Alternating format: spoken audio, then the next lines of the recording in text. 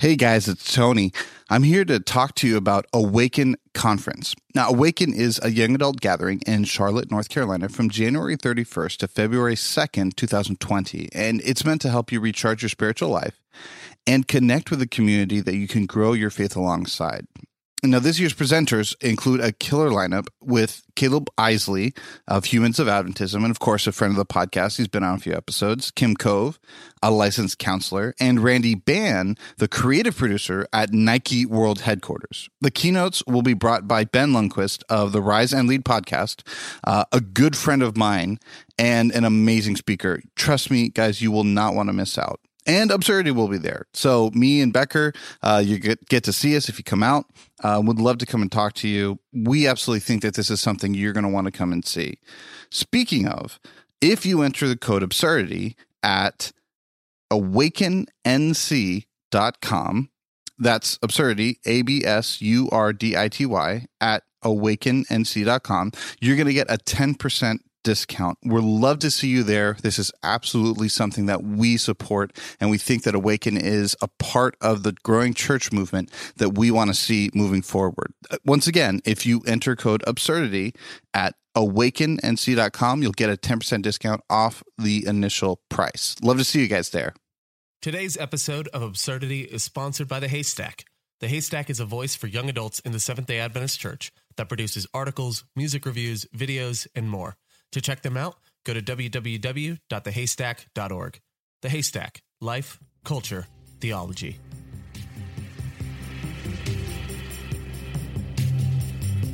Welcome back to Absurdity. I'm Ryan, and we are at episode 103, and this is still really weird to me. Still trying to figure that one out, but I do know recently there's been a lot of new people listening to the podcast, so that's why I say, hi, I'm Ryan at episode 103. Yeah. I'm happy about that. Like, it's awesome. Yeah. I found out the other day, I went to kind of a big thing in our church. Only kind of. Adventist Coachella, as it's known. Yes. It's the Oshkosh International Pathfinder Camporee. And the only reason I go, this is my third one, and kind of the only reason I go is because now as an adult, it's to meet people, it's to say hi. You know, and I enjoy my little brothers getting to pin trade and all that. They're with their club now. So that was fun for me. And yeah, like 5 or 6 people came up to me straight up and were just like, oh yeah, I listen to your podcast. I was just like, oh, okay. And before that I was in Louisville and I talked to a good friend of mine, Hannah Chandler, and I just mentioned casually a couple of times. She's in Louisville? Yeah, she's in Louisville now. And that's cool. I mentioned that, yeah, she's working a really great job. We got to, hang out and catch up, and hang up and catch out. We got to hang up and catch out, as they say in Louisville. If I had a nickel for every time someone mispronounced that city. Anyway, Louisville? So we were there, and but yeah, like we were just talking. And I casually mentioned it a couple times. She's like, "You do a podcast?" I was just like, "Yes, I'm a millennial white guy, so yes, I have a podcast." It's kind of a requirement. Yeah, it's a prerequisite to being, like, I'm pretty sure when you turn 18 they just give you a podcast if you don't have one already. Yeah, well, at least a microphone. Like, they give you a mic, but it's your own. It's like a social contract kind of a thing. Like, you're picking up your trash or your dog's and it's like waste. It's basically like giving you a participation trophy before you've even participated or signed up for the event. Yeah, it's a way to it's as I'm not going to say that. It's a way of enticing you, shall we say. I was going to make a Wire reference, the Wire reference, but I'm not going to do that. It's not going to, it's old over a lot of people's heads. Anyway, so we were talking and she was just saying like, oh, wow, you're in a podcast. And I was like, yeah, you should listen to a few episodes. So I gave her the one on nerd culture, and it was looking for nerd culture that I realized how far we've come. Because in my head, we just did nerd culture. Like, you know what I mean? Like, oh, that was like, it was a while ago, but it wasn't that. It was like, it's in the 40s, I think. Yeah. And we've done more episodes now than obviously than had done back then, but like we've done over double. And when I say we, I mean like the podcast, because I came on, I think, on 19, but still it was like, oh my gosh, like we've done, I think I've done more with you now than like at that point, and it's crazy. Like, Yeah, double that. It is insane to see how far we've come. It really is, because she kept scrolling down. I was like, okay, keep scrolling, keep scrolling, keep. Wow, that sounds like a humble brag, is what that's. It keeps going through all the episodes. It really didn't, because I felt so dumb, because I was like, I think it's in the 60s. Nope, it's in the 50s. Nope, I think it's in. Yep, there it is. But it really felt so cool. But it is weird to say that. But I love having new viewers and finding out that there are people who are listeners and they're like, oh, we really like it. I was like, oh man, that's so cool to me, because it still just feels like it's you and me doing like making really cruddy movies, short films in our backyard. Like that's kind of what it feels like. But that's not at all what it is anymore. And there's a lot more prep that goes into it now. Yes, there is, for sure. Yeah. Well, and I will say to anyone who is new, I do appreciate you checking us out and listening to the podcast. And this has been a great experience. And I will say this too. I do have very, very soon a huge announcement coming on Patreon. It's pretty huge. So if you, I'm not going to say any more than that here as far as like about the announcement itself. But if you do want to know, you will need to become a patron. If you want to know in advance, otherwise you're going to wait a while. But and that's the other thing. If you want to support us financially and you like what we're doing and you want to throw some money our way, you can donate by going to theabsurdity.org/donate. There's a link to our Patreon, and there's links to be able to subscribe via PayPal as well if you don't want to sign up for a Patreon account. And anyone who signs up via PayPal will get the same announcement. No worries. But I am really excited about something that's coming up and that we're going to be doing. And so I don't want you to miss out. And so every patron will get it regardless of donor level. Don't worry. But if you do want to donate and support this podcast, like that really helps us out. It helps me out in some of the things that we're doing. It looks like I'll be hiring an audio producer and editor soon that will take over the editing for me, which will be great because it'll free me up to produce more content. Yeah. So yeah, it'll be absolutely awesome. And so if you do want to support the podcast, that is the best way to do it. Other than like telling your friends about it. Also do that. So, yes. Do that too. So I'm going to brag about something real quick. So if you're someone that hates our early episode banter, go ahead and skip ahead by like 3 minutes, at this point, because that's an estimation, but I'm going to brag about something real quick. So, I recently bought a Nintendo Switch. That's not the bragging part. And, I used to play Super Smash Bros. When I was in high school. I used to play Brawl and Melee. Melee was the GameCube version. Brawl was the Wii version. Hadn't played Smash Bros. And I went to a couple tournaments. Orlando was actually a big scene. Like Florida itself is a big scene for tournaments. Like major tournaments. And I never placed or did anything. I just went and played. And yeah, it's just fun. It's big for esports. And I love Smash. Yeah. So I've gotten back into it pretty significantly. And I've gone to a couple Chattanooga locals and lost first round. Like I'm not great at the game, but I'm definitely better than like an average random person playing the game, right? And Nintendo recently updated the game and added an online tourney mode. There's an online ranked mode that sets you up against people in your skill level, but the online tournament mode, it's just like you queue up, it finds 32 players and it throws you in a tournament. And if you lose a round, you can just queue up for the next tournament or like queue up for another tournament. So it's not an official thing. It's literally just like a mode, right? And I Monday night, a couple weeks ago, I log in, I start up the game and I use tournament mode to warm up. And, first game of the night, it loads up all the names and everyone, and I notice the name of the opponent I'm up against looks familiar. And so I quickly go on Twitch, which is a streaming website for video games mainly. And I look up the person I think it is, and I'm right. I played first round of an online tournament against the number one Super Smash Bros. Melee player in the world. Wow. And he was streaming. So, and I was in such a hurry before the match started that I left the stream up once I'd confirmed it was him. So I could hear him literally reacting to everything that was happening. And here's what I'm really proud about. I took him to sudden death. I took the number one Melee player in the world to sudden death. You can find this on his stream archive, by the way.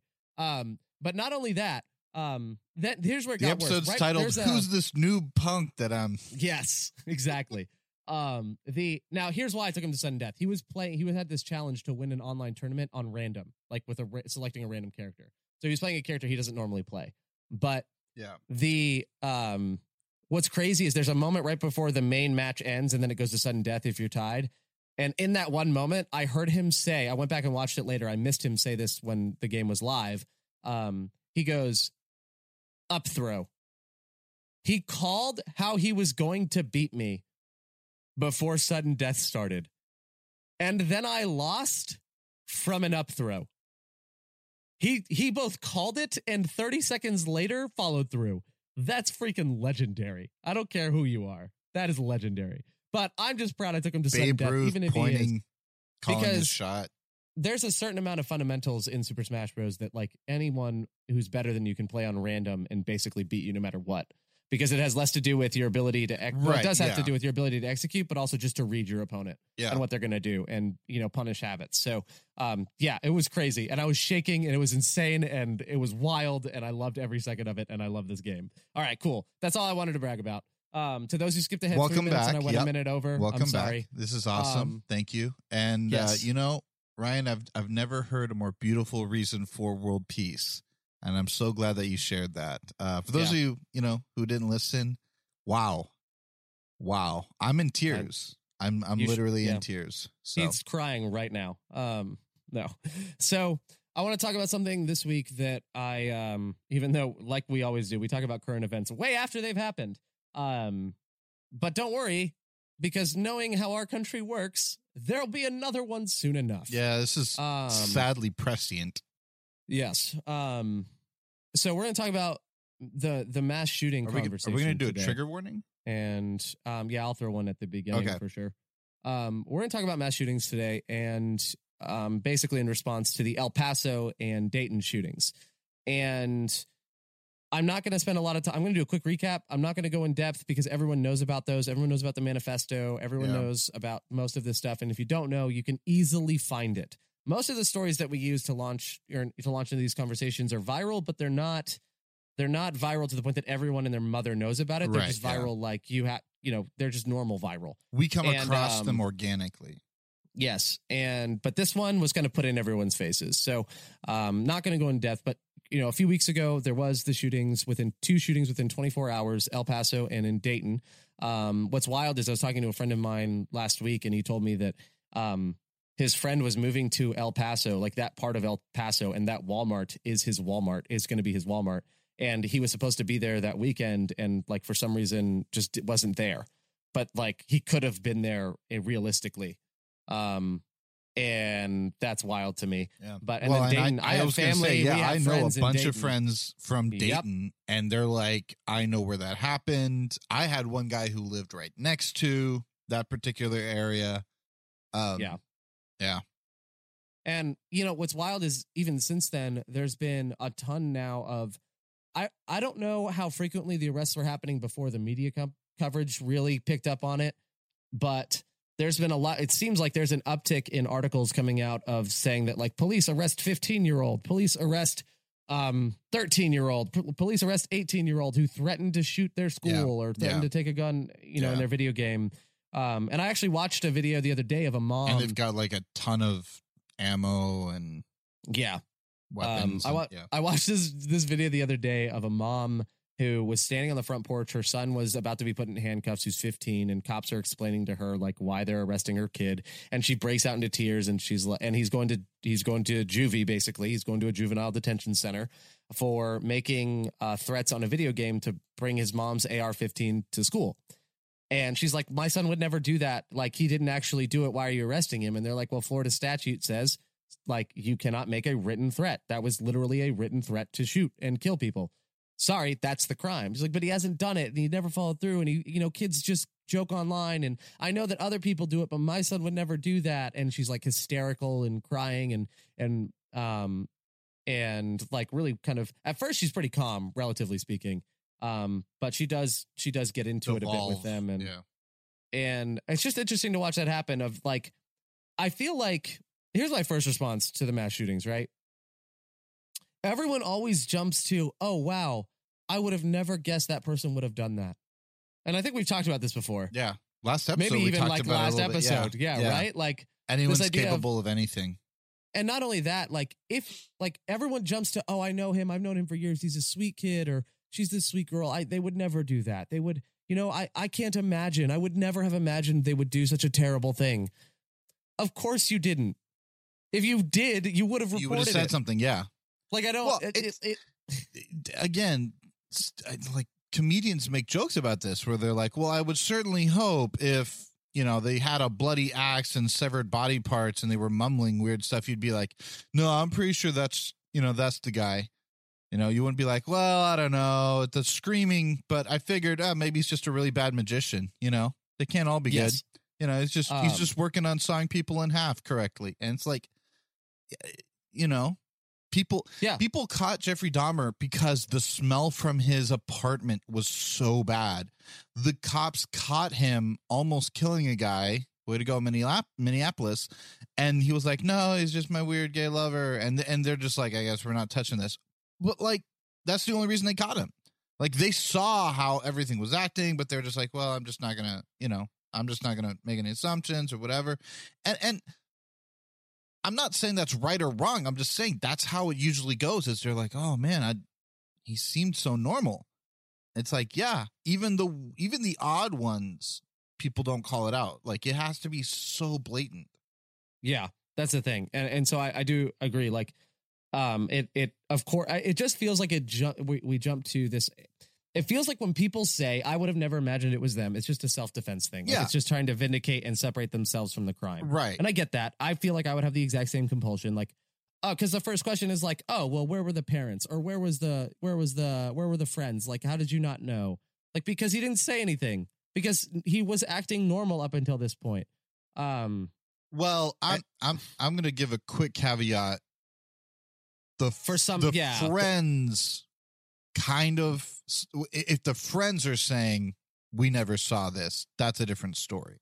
The parents, a lot of parents, and I hate to say this, but a lot of them bury their heads in the sand and don't know what their kid's actually up to. I see this or the kid actively hides it from their parent. Like, kids are. I mean, and parents do up. And I agree with you. Like, friends will see it sooner, I think, in many cases than parents. Not all the time, but like, if the friends are like, we never saw this coming, that tends to be. I will tend to be like, wow, that probably came out of nowhere. Versus if the parents are like, he's a good boy. I'm like, I've seen so many times, like, terrible people, and they're like, he wouldn't do this. He's a good boy. I'm like, we have video of him actively beating someone like on your front lawn, like with a bat, like. Well, I remember a few years ago, I was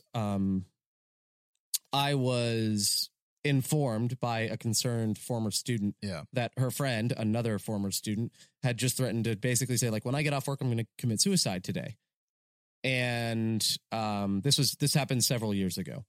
And I got a hold of, I basically immediately went and made some phone calls and found the phone number of the girl's parents, of the girl's dad. Called the dad, didn't answer. Then I called the mom. The mom answers. I talk with her for a little bit. Turns out the dad had just gotten into a helicopter because he works as a paramedic. And that's why he didn't answer. But the mom answers, and I inform her that her daughter has threatened to commit suicide when she gets off work today, yada, yada. Like, we go through that, right? I'm not trying to like make light of that. I'm just saying, like, that's not the main point of the story. The main point of the story is the mom then proceeds to tell me that she's a child behavioral psychologist. And she had no clue at all. And that's the thing. Like, it's not even sometimes it's not even that parents actively put blinders on. Sometimes kids are really good at hiding it. Sometimes there could be this old disciplinary thing you don't even remember doing to your kid that taught them that they don't feel like they can trust you or talk to you about something dangerous too. And I'm not saying like it's always the parents. I'm just saying that does happen, right? No. It really does. Especially, well, not especially. In cases, it does come out of nowhere. In some cases. And I'm not saying that. I'm just saying your peers usually have a better finger on the pulse. And I think that's probably not the best way to say that. Well, but no, okay. But I'm saying, like, when it comes to how you're up, but it's still, sometimes it does come out of nowhere. But that's the other thing is now people are starting to say, well, it's not a joke. Like, it's not funny. Like, this is, like, people are literally doing this. So it's not, Yeah. And I think that's the other thing is a lot of people, it's not Columbine anymore. everyone remembers that, it's I remember pre-Columbine when they talked about shooters, it was these army kooks that had come out. Those are those words, by the way. These are the words that were told to me. It was these quote unquote army kooks that, weren't right in the head and got shell shock, and, they didn't have PTS back then. So it was just, these army nut cases. I remember that. I distinctly remember that because I think the first big shooting was an ROTC in Texas, University of Texas, I believe, was the first big school shooting. And that was the rep. And then after Columbine, it was, it's these goth kids who listen to metal and play violent video games. And that has stayed for the longest time. And it's like, no, that was those individuals. And now I think you're seeing, I hate to call it a fad, but I think you're just saying that, it's not at all one type of person. Mm-hmm. Well, and here's the thing, and I think this is a good segue as far as how we're talking about how we want to talk about this today. The internet has been absolutely wonderful for allowing the misfits to find community. Yeah. Right? This is why nerd culture is actually way more acceptable now. And I think we even touched on it in that nerd culture episode, right? Yeah, a little bit. What used to be made fun of because you were the only kid in your school that liked anime or liked cartoons or whatever, or liked comic books or, anything really, and liked to read. Yeah. Like to read fantasy books and novels or history and whatever. Or D&D. Yeah. Right? You used to get made fun of all the time for that. And now you can go online and easily find a subreddit where people love this, and you can spend hours talking with those people. You can play online video games now and connect with people that like the same things you do. And so what happens is, for a lot of misfits where there is no threat of violence, there is no, their ideology or whatever their hobby is not necessarily or inherently threatening. They can connect, and they found community online. And that's a great thing. For me, when I had no friends, video games online gave me a community that extended into real life. The people I play with, they do a live LAN party in Philadelphia every single 6 months. They all get together. They all travel out there and do a LAN party. I've not been to one because it never works out with my schedule. But these are real people. But for the people who are misfits in a different way, and the people who or the people who are misfits, and then they go online and they find community, they may accidentally stumble upon communities that are actually toxic. But those toxic communities, and we've talked about this before, end up showing them love, in quotes, right? They make them feel valued and appreciated and like they're a part of the community. And so these kids end up feeling, or a lot of people, adults and kids, end up becoming a part of these communities. And they say, well, this community likes me. I want to be a part of this community. I want to be like these people. And so who don't they like? And yes, exactly. And so you end up more willing to accept hateful ideologies because, well, these people have shown me love. There's no way they're wrong.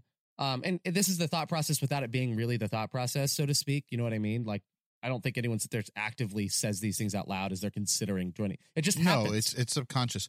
But those communities are very intentional about that. I remember reading absolutely an article about how these extremist groups, and Islamic or white supremacist, it doesn't matter what it is. These extremist groups literally have psychologists, people who go and get a degree in psychology, and they tell them how to manipulate, hey, this person, they check online on Facebook or whatever, and they say, the grandmother is overbearing. So play up the role of needing to, a mentor. Because they want community, they just want, they're used to shame. So, use that, and they'll literally play on their fears and weak spots to make them feel. They'll manipulate them into feeling like they're a part of a group, and it's gang culture. If you're a Christian, go listen to the podcast Caliphate. Yeah. And just listen to episode 2 where they talk about the recruiting strategies for Caliphate and how the dude that she's interviewing actually ended up joining ISIS from Canada. He ended up literally moving and joining ISIS from getting involved online. The recruiting methods, the way they indoctrinate people is scarily is scarily similar to like you will find a lot of kind of tweaked traditional evangelism methods. Yeah. And it's a very humbling moment where it calls you really to question your own methods and the way you do things, because you believe you're doing evangelism for a good cause. So do they. And so it's easy to justify the methods when you realize that. And it changed the way I do Bible studies, and it's definitely changed the way that I'm comfortable with other people doing Bible studies. Yeah, I agree. 100%. 100%. And so like, let's talk. I mean, when it comes to ideologies, I was reading the other day, and I'll see if I can find the article and link it in the show notes. If I can't, then you won't see it in the show notes. But there's an article about how right-wing hate groups and even ISIS will game the YouTube algorithm. And what they'll do is they will, a bunch of them, whether they create a bot or they actually manually do this, they'll watch a right-wing hate supremacy, white supremacy video, and then they'll immediately watch like a video of hamsters or cute kittens. Yeah. And they'll do this over and over and over again because it trains the YouTube algorithm to associate those. It'll say, oh, the people that like these kitten videos seem to also like watching these other videos. So it will naturally start showing those up in the and it'll show that in the recommended videos tab. You'll start to see videos of hate on completely recommended on videos that are completely unrelated. And that's why. Is because they're literally gaming the system and gaming the algorithm in order to get their content in front of you. And if they do it in a relatively, where your guard is down, it's a lot easier to fall into it. And so, but the conversation is taking place online. Yeah. And it's on Twitter, it's on Facebook, and it's, I used to say, we wonder why religion and politics. Or no, we say that the two things you never talk about are religion and politics, and then we wonder why everything's getting worse in both religion and politics. Yeah. But now we are talking about it heavily. Yep. But I don't think, and here's the thing, I say the conversation, I don't think it's a conversation online for the most part. I think very rarely, or at least in the minority of cases, is it an actual conversation. Most of the time, it's just everyone yelling out into the ether simultaneously and yelling at each other. But no one is actually like really conversing in a lot of cases. And they're just looking for, it's just, it feels like just a giant exercise in confirmation bias. They're conversing in the same way that two people yelling at a sports event. You know what I mean? Like you're in an arena and you're yelling down at the same event. And in that way, it's a conversation because you're both reacting to the same thing. However, you guys have almost no. Yeah. Does that make sense? Like there's almost no dialogue. It's a conversation without dialogue. Yep. It makes me like really want to go to a stadium. Like if I ever am speaking to if I ever have the opportunity to speak to a crowd of thousands in a stadium, I don't think that'll ever happen. But if it does, I'm going to open, and everyone can hold me to this. It's going to be about the most random thing too. It'll be about like how to grow your beard or. Yeah. Yes, exactly. What I'm gonna do is I'm gonna open by having everyone shout something personal or something like random, a thought that they have out loud, just at the same time. 3, 2, 1, go. Everyone's gonna say something, and then I'm gonna after that go, welcome to Twitter.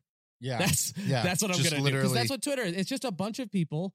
Like imagine in your neighborhood, and everyone just steps outside their front door and just yells their personal thoughts and then goes back inside. That's what Twitter is. And off in the corner, like 5 people are actually like having a conversation in a thread, but it's in someone's backyard, and they're slightly uncomfortable with them having that conversation in their backyard. Yeah. But it's like, well, you opened it up. And then like those 5 people hear a neighbor like down the street. And so then from their backyard, all of them start yelling together back at the neighbor. Get out of here. What are you doing? And so I think so at the same time that I say people are talking about it, at the same time, I feel like we're not actually talking. I think that's exactly it. We're talking about it, but we're not talking through it. There's no actual dialogue. And it seems to me that the climate for discussion is becoming less and less intelligent, the best way to say that. Well, I wouldn't even say maybe rational versus intelligent. Rational I think is a good way. I mean, Yeah. to me, I associate intelligence with an ability to know or do something really well. Yeah. And an intelligent conversation means you know how to do a conversation really well. It's not like it doesn't mean you're intellectual.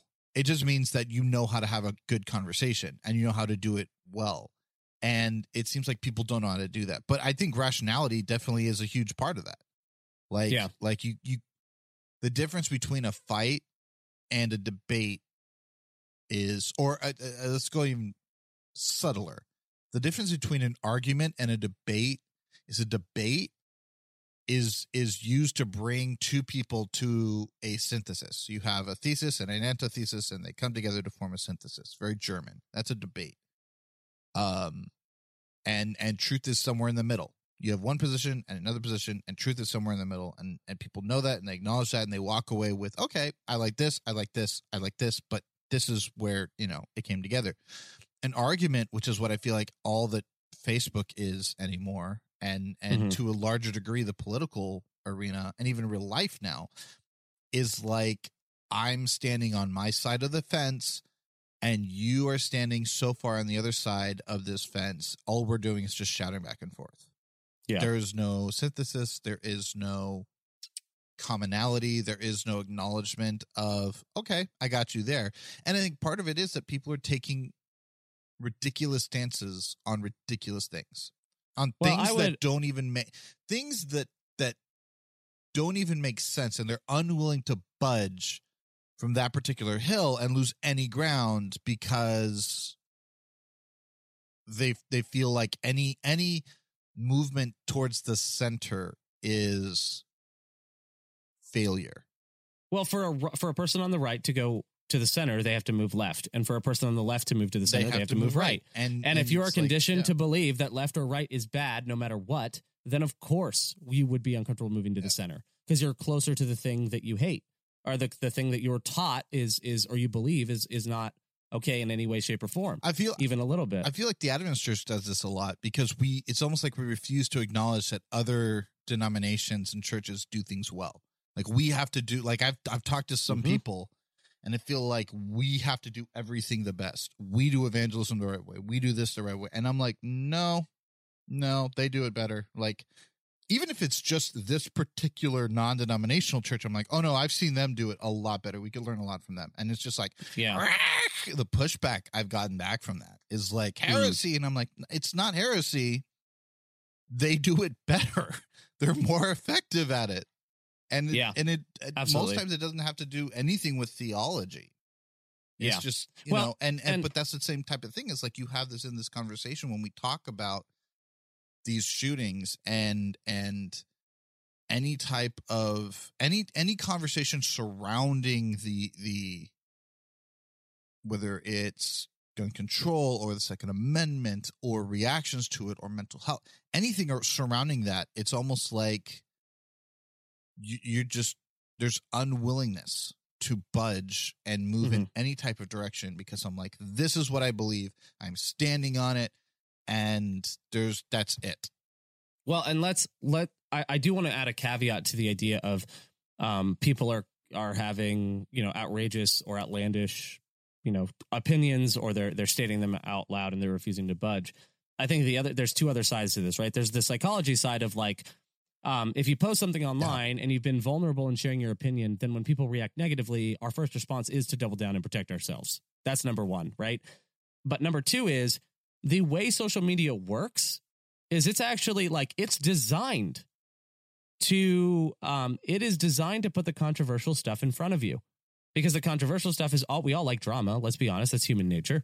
And so, of course, well, let me put it this way. I've been in pastors groups on Facebook and different groups on Facebook. And one of the things that always happens in ministry groups or in especially with pastors is all of the, people will ask questions about like, hey, what resources are good for this, or what great, what's your advice for a situation like this? And they'll get like one or two comments and, people say, a couple people will respond. Right.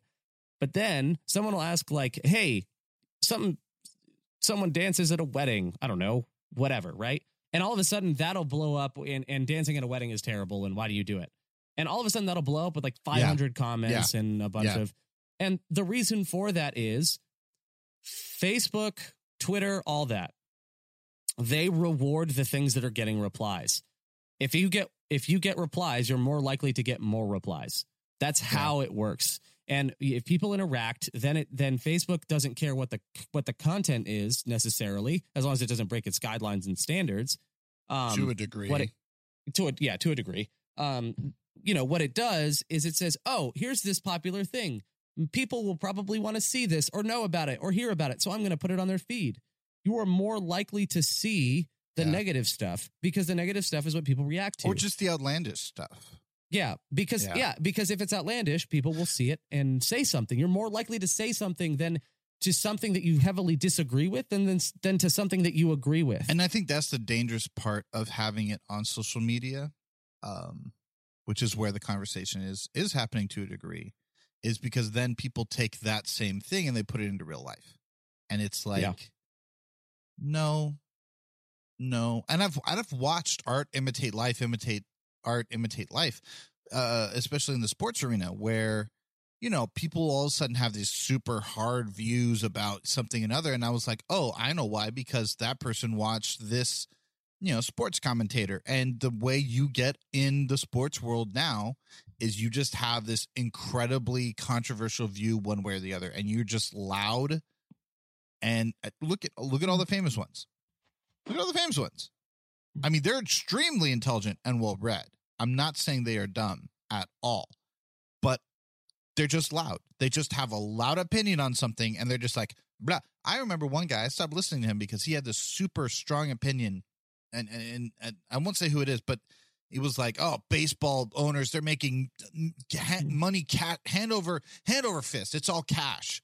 Like they're making, millions off of this. And then why do I feel like I know exactly what you're talking about? 3 weeks later, the same guy was like, well, I mean, they're just losing so much money. I mean, look at the Marlins. No one's coming to the game. They're just losing so much money. And I was like, look, I don't care that you have a strong opinion about it, but you cannot do one, pick a side. Was this on ESPN and is the guy white? It was on ESPN at the time. And yes, I know exactly who this is. And I haven't even heard that. I just know that that's the kind of opinion. But that's what it is. It's just, and I just remember hearing that, and I reacted to the first one like, yeah, that's totally true. I could totally see that. And then the second one, I'm like, dude, even if that sounds totally true and totally correct, I'm not going to believe you because it just sounds like you're taking a hard statement. And I just realized, like, all of a sudden the veil was lifted from my eyes. But what's interesting is that to me, that's what's dangerous about these shootings is because, like, that's the way that people are talking about it in real life is just this loud screaming, and there's no way of being like, look, here's the logic. Like, let's just stop, be rational for 5 seconds. This, like, I did you hear about the 50 pigs, the 30 to 50 wild feral hogs or whatever? No. So on Twitter, they were talking about, like, why on earth would you need a military rifle with, 50 round clip or magazine rather? It's not clip, it's a magazine. Why would you need that? And some guy posted on Twitter to reply to this thing. What am I supposed to do when my kids go outside and 30 to 50 feral hogs, however you want to pronounce that? It's earth real. 30 to 50 feral hogs are swarming my backyards when my kids are out there. This is a real question for rural Americans. And it was so ridiculous. Whether or not it was true, that response, 30 to 50 feral hogs, and so specific, if they just said, there are wild things in my backyard that will attack my kids. If that's all they had said, but no, it was 30 to 50 feral hogs that, like, they just ran with it. They just ran with it in a way that I could not stop laughing. So it was like, how am I supposed to order Wendy's when there's 30 to 50 feral hogs, roaming around the parking lot? Like, it was this type of thing where they just really took it and they're like, seriously, 30 to 50, like, anyone who, knows 30 to 50, and then it started to do, like, the arrow to the knee. And it just became this ongoing conversation of this ridiculousness where it's like, even if that really was a question, it's just so ridiculous that the response just went crazy. And I think that's exactly what is so dangerous about it is you can quickly type something up and just be like, well, I need it because of, feral hogs. And it's like, really? Yeah. Like that. Yep. And honestly, by the same logic, and if that's if that really is your situation, I'm pretty sure that we will let you get that rifle. Someone from, someone from Dayton doesn't need that. By the same logic, like that a lot of people that are, huge Second Amendment advocates and and supporters, which I'm not necessarily against the Second Amendment. Right. Yeah. But the diehard ones will say like, oh, well, if you take the guns, they'll just use a knife. So now I want to say the same thing to that. Oh, just do a knife. Apparently, they could cause the same amount of damage in the same amount of time. Yeah. And I just find that entirely exciting. But that's the same thing is that the rationality is gone in all of this. And so to me, the way that it needs to happen is where you stop and say, okay, let's set it aside. Let's calm down and talk it out like adults. And that's the problem. I feel like nobody's talking about it like adults are. Like, honestly. You mean nobody's talking about it like adults should. Like adults should. No, there are adults talking, but no one's talking about it in a rational we're not de-emotional, but I get what objective or neutral, dispassionate. That's the word I'm looking for. Dispassionate way. No one's sitting down and going, look, here's the reality. This, and this. You look at the doctors who are treating these wounds and they're like, this is horrific. Mm-hmm. Like, this isn't even, normal stuff. Bring the conversation specifically to assault rifles. And they're like, this is stuff that, we treat gunshot wounds a lot. This is completely different. Like, this is on another level. And and I've seen doctors say, please, there needs to be, as someone who tries to save human life, we need to do something about this. And people will yell at that person saying, oh, well, you're a leftist. No clue about his life. No clue about his views. But just say, well, you're just completely wrong. And it's like, dude, he's saying something correct. And I think this is the issue that I have in the Christian church. It's like, if you're a Christian, first of all, you should value life more than anybody. Because if you believe that that's a gift from God, and let's not even get into those who hate abortion advocate for guns. So as long as you come into this world, then a gun can take you out of it. You just have to get out of the womb first. I'm not even going to get into that. I'm not even going to touch that. You just did touch it, but we're not going to get into it. But let's say that if you value life more than anything else, why would you not say there's got to be a way that we can figure this out? There's got to be some compromise where nobody's happy, but everyone's content. But the problem is I'm not willing to sacrifice anything. And Christianity is all about self-sacrifice. It quite literally says is about lay your life down. Yep. Well, and I mean, the entire early Christian church did the same thing. Like, they actively sought to give up things for the good of the community around them, even things that they liked or enjoyed. There was no pressure to do it either. That's why you have Ananias and Sapphira, who where Peter was like, no one asked you to do this and you still lied about it. Yeah. God didn't like that. But and you just, I guess, and they didn't just lie. And that's the other thing is, like, you didn't just lie to me, you lied to God. So, keep in mind, like, a lot of the people who claim to be Christians and then do these horrible things. It's you're not lying to human beings. Well, and to be fair, this week, recently, I finally, I think I came around to understanding a little bit more of the guns don't kill people, people kill people argument that gun advocates will use, because I really am annoyed by the constant accusations of video games being responsible for violent people, but that's not true. And even the links that some studies have shown between them, a lot of them can't tell if it's video games make people violent or already violent people are just attracted to video games, A. Or B, like, the link is there, barely, and there are much more other factors that are controllable other than this, right? And so, how many? if this was in the 80s, first of all, when Pong was out, but if this was in the 80s, you could say that because the gaming community was much, much smaller. Now, I mean, just Fortnite alone is like how many millions of people? Yeah, and yeah, it's impossible to quantify. Yeah, but this is my point. Like, I finally caught myself basically wanting to say, like, video games don't kill people. People kill people.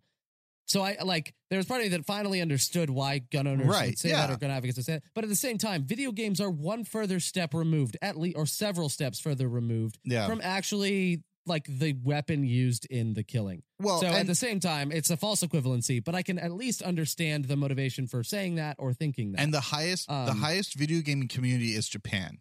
You want to know what also has one of the lowest shooting or violent crime is Japan. Like most of the violent crime there is not gang related, like mafia related, yakuza. You know what I mean? Like that's most of the violent crime. So it's like, dude, like almost no shootings happen there. And it's an island. Countries that have, I'm like, but South Korea is the same way. But it's a huge gaming community, so you can't again. But and I think that's the whole thing. My mom even had that. She was like, I don't like the boys playing violent video games because it causes aggression. And I was like, no, it doesn't. Well, yes, it does. And I'm like, no, it doesn't. Well, yes, it does. And I'm like, no, it maybe 20 years ago when the people who had those studies wanted to get rid of violent video games, but they don't. Lots of science has proven that there's no verifiable link. I mean, there are, but you can't. Well, it's not a 1-to-1. It's not a 1-to-1. My kid got angry when he lost. Yeah, he got angry because he lost. Like, I get mad if I lose Pong. Same if I get mad if I lose Smash Bros. Yeah, they did studies and they said, you literally cannot tell if a human being is capable of killing another human being. There's no way of knowing. There's literally no way of knowing. And by the way, if someone gets angry at video games to the point they want to kill someone, I have unfortunate news for you. I don't get the most mad I've ever gotten at video games. It's in traffic. Yep. So the person who gets angry at video games, that's the trigger. Yeah. Something else could have triggered them. But this is not about video games though, but it's the same type of thing. It's like, that's the commentary that goes out. That's the commentary that goes out. Here's, I think, where I sit on this too. I think that one of the problems is, like, we are so entrenched. We talked about it's one person on one side of a fence yelling at another person on another.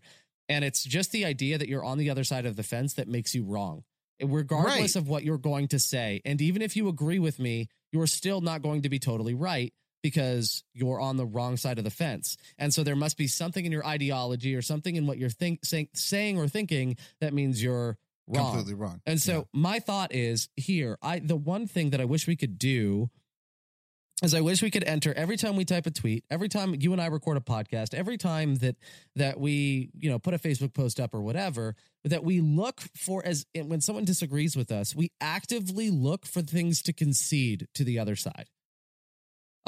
Actively look for something to agree with for someone, because what we currently do and how we currently read tweets, Twitter threads, whatever, is we look for the one thing that we disagree with, and then we harp on that. Yeah. And that it's I forget, there's an actual fallacy involved in that. But, right. Yeah. Like it's actually called something, but it's like, it happens on Facebook all the time. I'll type out this fallacy. Yeah, I'll type out this long comment and you'll point this one sentence out in the middle of it. And that's the part you disagree with, and you invalidate or ignore the rest of my comment. And I wish we would kind of do that, but in reverse, and do that for the good thing, something we agree with, and look to actively concede something. And because what happens is there. A lot of that's what I'm saying. Start there, because the idea is if I think that the other side is evil, then they won't value me. And if we can begin to actually actively seek to value and affirm people that even we disagree with and befriend them, then there is the opportunity for permission to change minds. And I think there is some discourse there. So like for me, just now, I talked about video games being ridiculous, and the video game argument being ridiculous. Look, if we need to better control the release of violent video games, and that's genuinely if that'll help, if that'll help, great. Well, I turned it on. She was like, I don't like the boys playing violent video games. It was Fortnite. But I said, okay, boys, don't play Fortnite. Like literally, that's what I said. I go, look, I don't agree with it, but mom doesn't like it, so we're not going to do it, because there are other reasons. Now, granted, I was like, it's like paintball. But that's, I was like, all right, that's fine. If you don't want them to have that type of aggression or competition or whatever. But I'm like, I don't like them having competition. That's more that to me was the rationale. I go, okay, she's saying it because she doesn't want them turning into mass shooters. But I'm saying it because I also see the competition and I don't like what that brings out in either one of them. And I'm like, okay. So that was the common ground that I found that I said, okay. And I, to be respectful, I just said, hey, we're not going to do that anymore.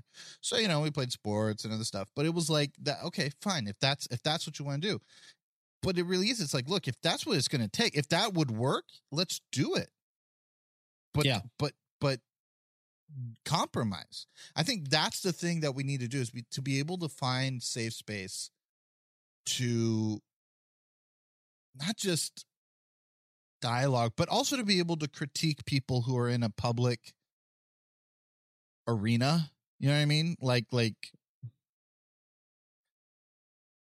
public figures. You know what I mean? Like politicians or celebrities or whatever. Someone who's in the public arena, we need to be able to have a safe space without resorting to this. Well, what aboutism? You know what I mean? Like, oh, well, what about? Well, it's like, hold up. Let's find Hillary something did this. together. Well, yeah. Well, what about Trump? Yeah, that's what we do. And it's like, no, you can have you can have a safe space to criticize them. First of all, anyone who's in a public arena, you're up for criticism. Like that. That's and by the way, public arena is period. If you're on Twitter and you're tweeting and you're an unverified, just regular person with 200 followers, that's a public arena. Yeah, that's a public You're on arena. the grid, dude. Yeah, you say something out loud on the sidewalk, you best believe that other people in a public space have the right to respond. Yeah, and again, the First Amendment. People always get this wrong. First Amendment doesn't protect you from other people reacting to you. The First Amendment just guarantees that the government cannot shut you down.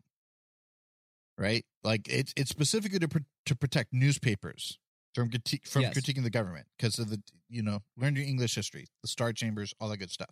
So it's specifically to be like there's a freedom of information, and there's public, but the public has a right to know and a right to comment, but it doesn't mean that someone can't punch you in the face. It doesn't protect you from that. You can't just be like, well, First Amendment. It's like whoa. But they can also, you know what I mean? Like, it doesn't just magically, oh, well, you can't do anything now. I mean, if they can't punch you in the face because that's assault, but it's not going to stop them. And that's the thing. It's like, all right, if you're in a public arena, people are going to criticize you.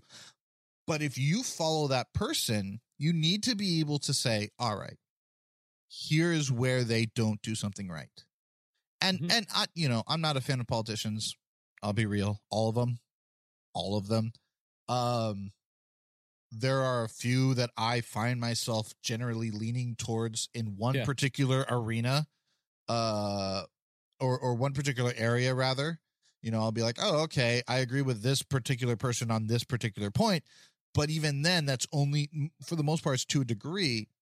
And so when you start talking about politicians, they're like, I don't like this person. I'm like, yeah, I don't like him either. Well, I don't like this person. I don't like him either. But any person you're like, oh, I love them. I'm like, oh, well, do you like that they did this and this and this? Because I'm like people to a degree, but to be like this part, like I can't ever imagine campaigning for someone. Like that just blows my mind because I'm like there are so many things that are like I've never known. There are a couple politicians that I'm like, you know what? I like them. I think I could hang out with them as a human being, like as a friend. And I'm like, I could campaign for them. I could see that. But like for president or something, I'm like, there are too many skeletons in too many people's closet, too many things I would disagree with to be like, I am sold out for this person. Like pretty much Jesus is the only person that I'd be like, yep, I'm an advocate for him. And that's why I'm a pastor, because that's about it. Everyone else I have a problem with. And I think that's the thing is that you need to be able to acknowledge people's flaws. You need to be able to say, you know what? They don't do this well, but I enjoyed this and this and this. And because of that, that's why I support them.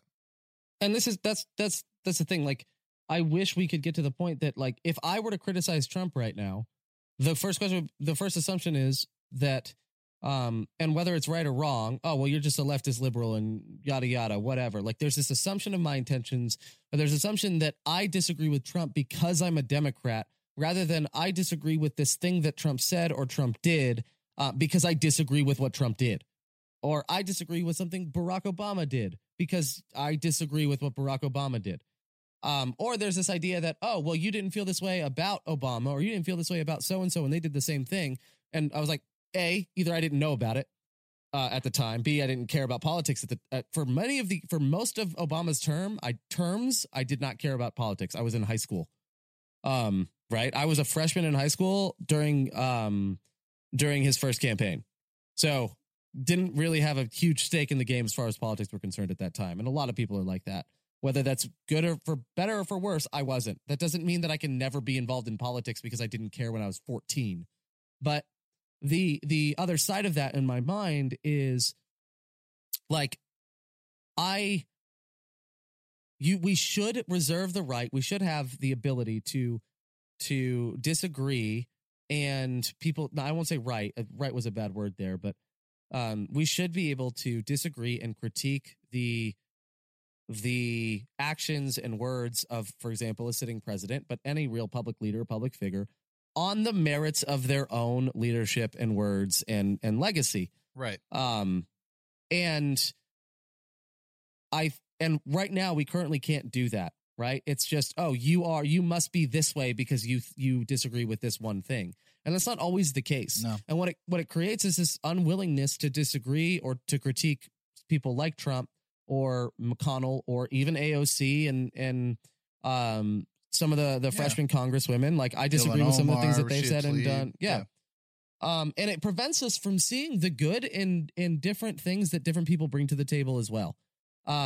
That's what it does. Because if I do assume that Democrats are wrong, if I do assume that Republicans are wrong all the time, then I will assume that any deal that comes out or any bill or any movement that comes out of that is bad, right? Same deal in the church. If I assume that conservatives or liberals or progressives are bad in the church, traditionalists versus contemporary, whatever, then I'll reject whatever comes out of that.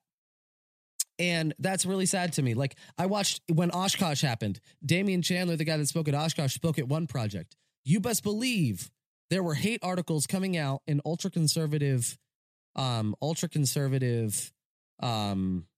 publications and online blogs that were attacking Damian Chandler and basically boycotting him speaking. And then he spoke and he did a fantastic job.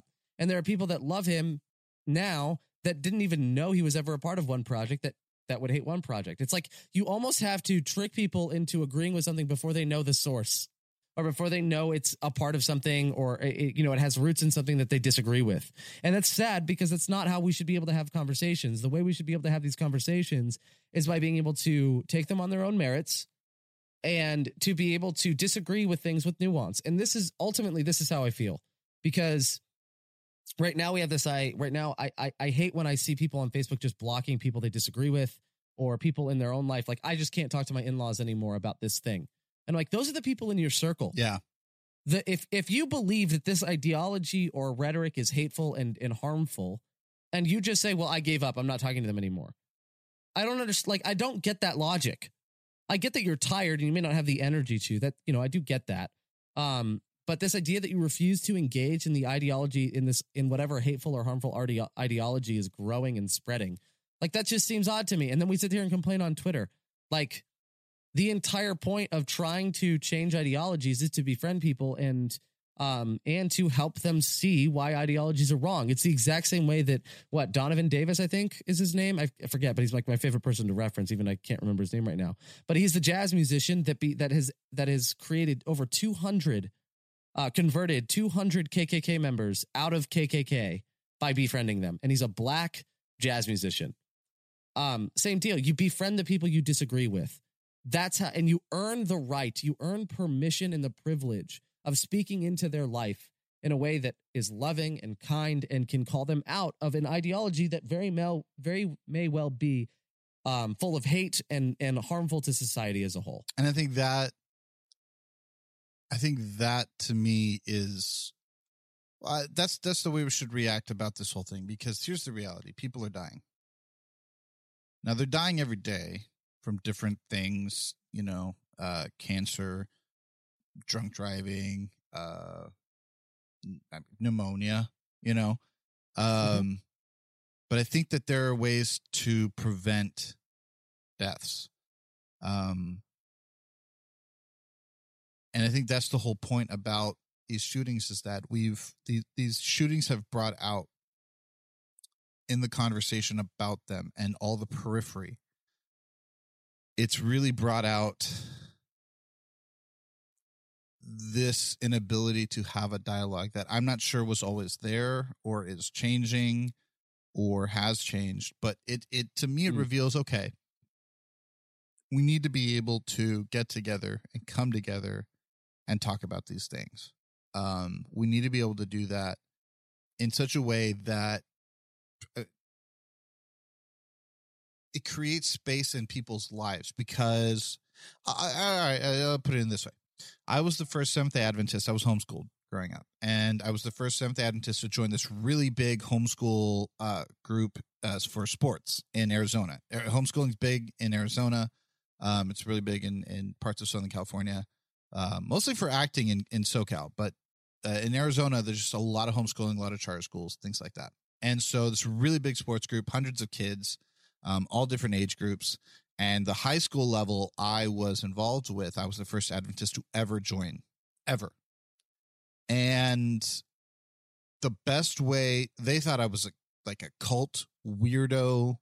I got called Jew boy. I have curly hair. So I had long, bushy, curly hair, and I worshiped on Sabbath and donate bacon. So Jew boy actually kind of made sense. But I got all these kind of like, all right, it's Tony's kind of odd, but and eventually, I just worked my way, just being normal, just being cool. I did not gain a lot of friendships in that, but after a while I gained at least respect, and my younger brother joined. And by the time he joined, everyone was so cool with it. You're like, oh yeah, it's Tony's younger brother. Like they don't do games on Sabbath, but they like, he was able to join in that group to a point where when he would they would let him know on Friday nights in a tournament, like Andrew's getting close to sundown. He's like, yeah, I got a few minutes. And they'd be like, no. Like it's getting close. Like you should like, like they would warn him to keep the fringes of the Sabbath. It was really cool. On the, he couldn't make a couple of games in that tournament. They literally hung his jersey on a chair. And people would ask about it, and they'd be like, oh, that's for Andrew. He doesn't play on Saturdays. And they said it with respect, and it was awesome. It was so cool for me as an older brother watching that, because I don't want to say took the brunt of abuse. Like they didn't go crazy on me, but I kind of, just by being myself and by being cool and encouraging people and just walking around and not trying to convert anybody necessarily, but just being myself, I, kind of opened the door for that to be able to happen. And for these people whose ideologies and theology was very radically different from ours, allowed that to happen and started to change up, their view of who we are. And I think as Christians, we need to do that. We need to stop and say, all right, I might not agree with what this person says. I might not see where they're coming from, but I value life. And I value this person because they are a gift from God. And so I'm going to find a way to find common ground. I'm going to find a way to love this person. And that's the thing is I'm going to find a way to love this person. It doesn't mean that you're not going to have disagreements. You are. It doesn't mean that you're not going to have bad days where you don't do that. You are. I do. But it means, all right, how do I get to a point where the majority of my conversations are about building people up and creating connections and not burning down these bridges? Well, and let's and I want to give one example of this kind of as we close. I think a good way to start, especially in the era of mass shootings, is when it comes to the gun conversation, right? I really wish people on the left would stop for a second and think about the person who's advocating for guns, because a lot of the people advocating for guns are people who have gone through all of the hoops and all of the obstacles and all the required steps to own guns legally, A, and B, a lot of them are people who've grown up with guns as a part of their life in a very safe and controlled way. For a lot of them, guns are as a natural of an extension out of their hand. Like saying, we're going to ban all screwdrivers.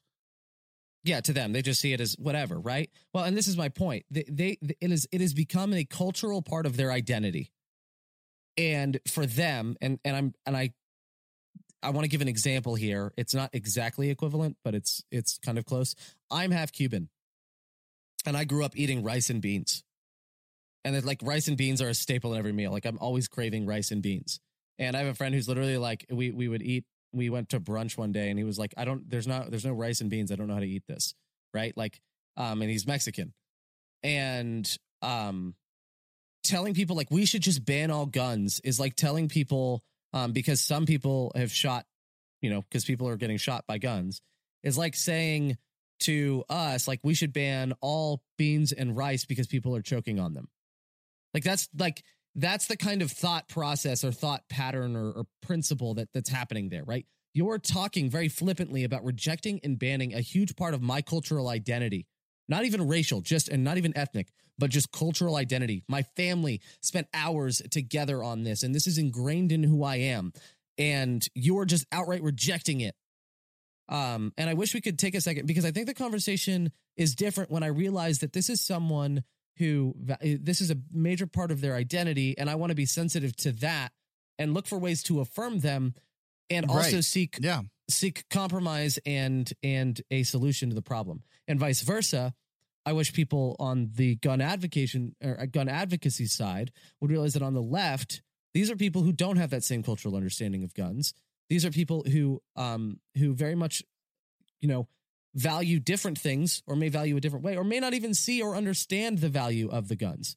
And so there's a lot of misinformation. They just see people dying because of this particular thing and say, well, there's a 1-to-1 correlation between people dying and guns. There is. Yes. And so they just see that and go, well, okay, we need to get rid of the thing and people won't die, which may or may not be true, but that's what they see. And so that's where they're coming from.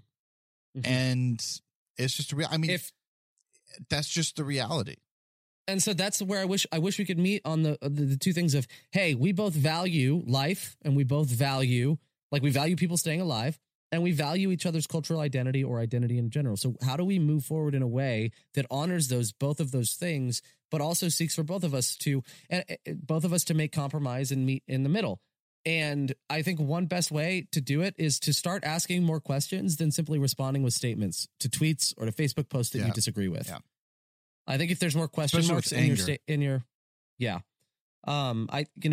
wanted to end on some sort of practical way or practical suggestion, but we're trying to navigate this. That's the whole point of Absurdity, is that I started this because we want to try and figure out how to navigate conversations. And I live with a guy who has multiple guns, not in the house, thank goodness, but like he has multiple guns a lot, and he grew up hunting, and it's like, you know what? I've gone shooting before, so we talk. And we talk about it and we go through, and it's like, hey, he's probably one of my closest friends. And yet we're on two sides of the debate about this. And it's like, all right, cool. But we can still come together and talk about it in a rational way, in a way that I think makes sense, because I want to love this person. I want to love this person. And I value our relationship more than I value my particular stance. And I want them to see that. And if they see that, then maybe we can begin to come to a compromise. And I'm not saying one way or the other where their views about shootings are, but I'm saying that's the type of relationship that I think we need to have in a practical way, is to say, all right, find something in common, get together and say, look, we can agree about this. We can agree about that. I'm not trying to disrespect you, but here's moving forward. And I think to me, this is the great note to end on. As a right now, what you can do response. El Paso, one of the men whose wife died, and his name's Antonio. Oh my gosh, I cannot think of his name now. Shoot, just look it up. I'll look it El up Paso. Look up it up. El Paso funeral. His wife died. He has no family. They moved here from, I think, Minnesota or something to El Paso. He said, we have no family. Antonio Basco. Yes, Basco. He said he opened his funeral up to the public. And he thought, maybe 2 or 3 people would show up. They did this video, and they had to time lapse it because it was so long, of the people who came to the funeral because it was public. There's a line. It extends multiple city blocks of people who showed up. that's a practical thing you can do right now. The churches in the areas where these things are happening, if you are a believer, if you're not a believer, go to these families, let them know that they have your support. Let your city know that it has your support, that you are not going to let these individuals destroy the heart and the core of who we are as citizens, as Americans, as Christians, as people, as humans. That's the best thing you can do right now. But as we continue to talk about it, I think, that takes time. You can't, you're not going to change things overnight. And even more so, you can do that right now. Even more so, I think, too, there's two things I want to say here. First, remember this, kids. If Tony Anobili can be rational, so can you. Yeah. But B, I know there's a lot of church leadership that listens to this podcast in Adventism. I don't know about outside of Adventism. Here's what I would say to those of you involved in church leadership at any level of the organization, whether it's as a volunteer or a nominated member of the church board or church leadership or like actual administration, right? We are past the point where we can assume that nothing like this, whatever this is, will happen in our town. Mass shooting, whatever.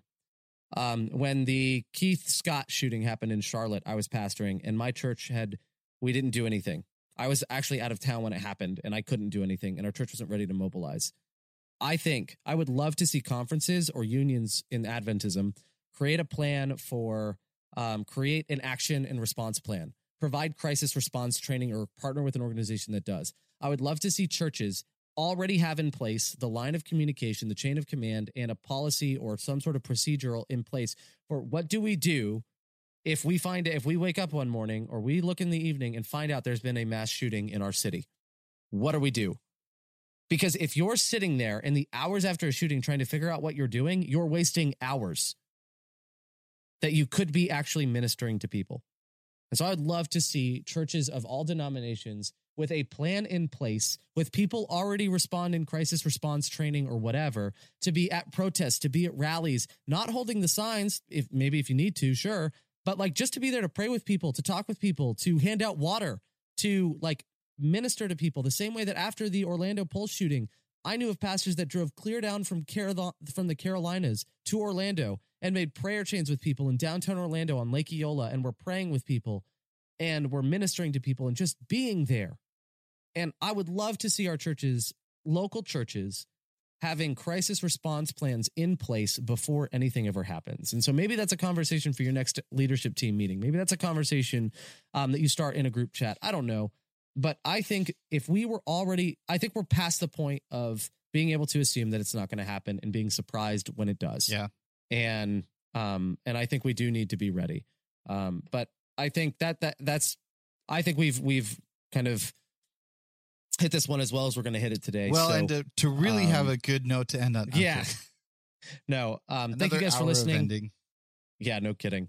Thank you guys for listening. Our contact info is in the show notes. If you want to reach out to us on Facebook, Twitter, and if you do want to hear about the big announcement that's coming up soon, then go ahead and follow or sign up for Patreon or PayPal donations. And you can just make a donation and I will still let you in on the announcement. But patreon.com/absurditypodcast or theabsurdity.org/donate. Thank you guys for listening. We'll see you next week.